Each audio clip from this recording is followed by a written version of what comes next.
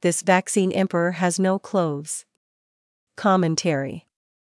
We all know Hans Christian Andersen's story The Emperor's New Clothes, about the emperor who parades stark naked in front of his subjects, but no one dares mention it. But what about the story of Özlem Türeci, the much-celebrated Turkish-German co-creator of the BioNTech Pfizer vaccine, whose face has featured in the New York Times, on the BBC and in innumerable other international media, and who clearly suffers from partial facial paralysis, a widely reported side effect of the drug, but no one dares mention it? The facial paralysis or Bell's palsy is, for instance, flagrantly obvious in the below clip from an interview which Türeci and her husband, BioNTech CEO Uğur Şahin, gave to the BBC in October 2022. Türeci is the company's chief medical officer. Changing cancer patients' lives is in our grasp.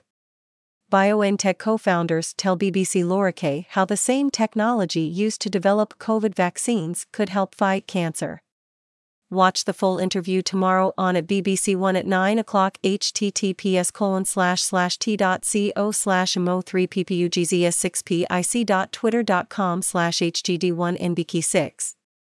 BBC Politics, October 15, 2022. The paralysis is equally obvious in the below still from the interview, which accompanies a BBC article on the couple's cancer research. Indeed, it is more or less obvious in all video and still images of Türeci. See, for instance, the somewhat iconic New York Times photo below.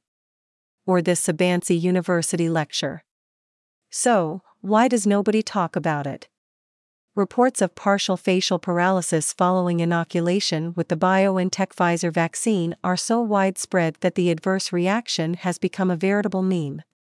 Justin Bieber famously announced that he was suffering from the disorder in June 2022. A case report of Bell's palsy following inoculation with the vaccine can be consulted here. And the FDA's December 2020 briefing document on the drug contains the following curious passage, acknowledging 4 cases of Bell's palsy in the clinical trial, all of them in the vaccine group. So, was Türeci a victim of her own drug?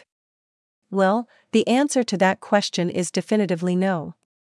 For earlier images of Türeci show that she was already suffering from facial paralysis several years before the development and rollout of the COVID-19 vaccine, albeit to a lesser extent.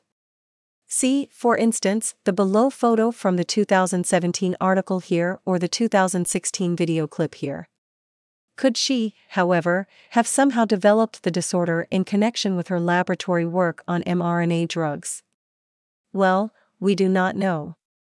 But the below photo of Şahin and Türeci in the 1990s shows that as a young woman Türeci had no trace of facial paralysis.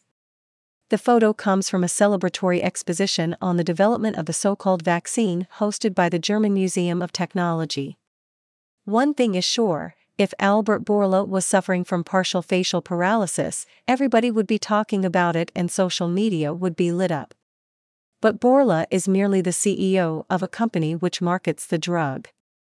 Türeci is the co-developer of the drug and the CMO and co-founder of the company which actually owns it. From the Brownstone Institute.